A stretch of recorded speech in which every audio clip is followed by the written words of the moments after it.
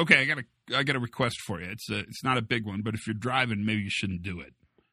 Close your eyes. Again, if you're driving, don't do this. Close your eyes and think about the best leader you've ever worked for. Just do it. Just take a moment and do it.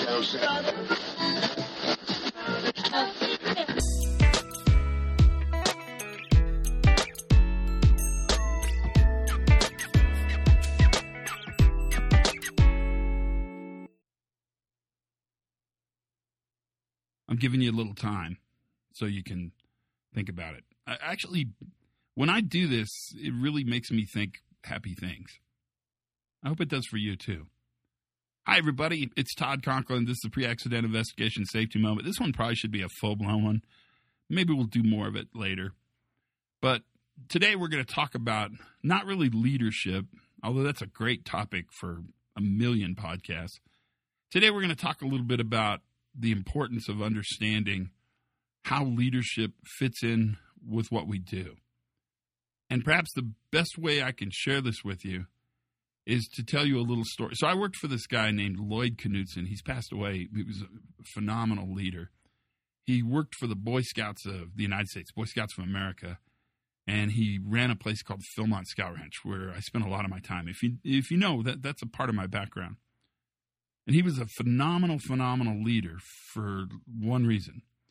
He wasn't the smartest guy in the world. He never claimed to be.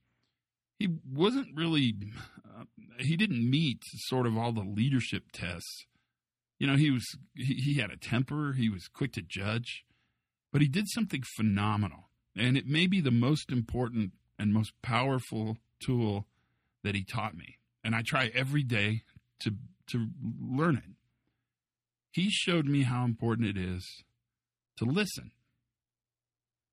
Because what he did phenomenally well was take in information. Listen. And he listened to everybody. And he made it sort of the way he survived his life, his whole job. And it made him incredibly successful. He listened. He talked to people. He talked to lots of people all the time.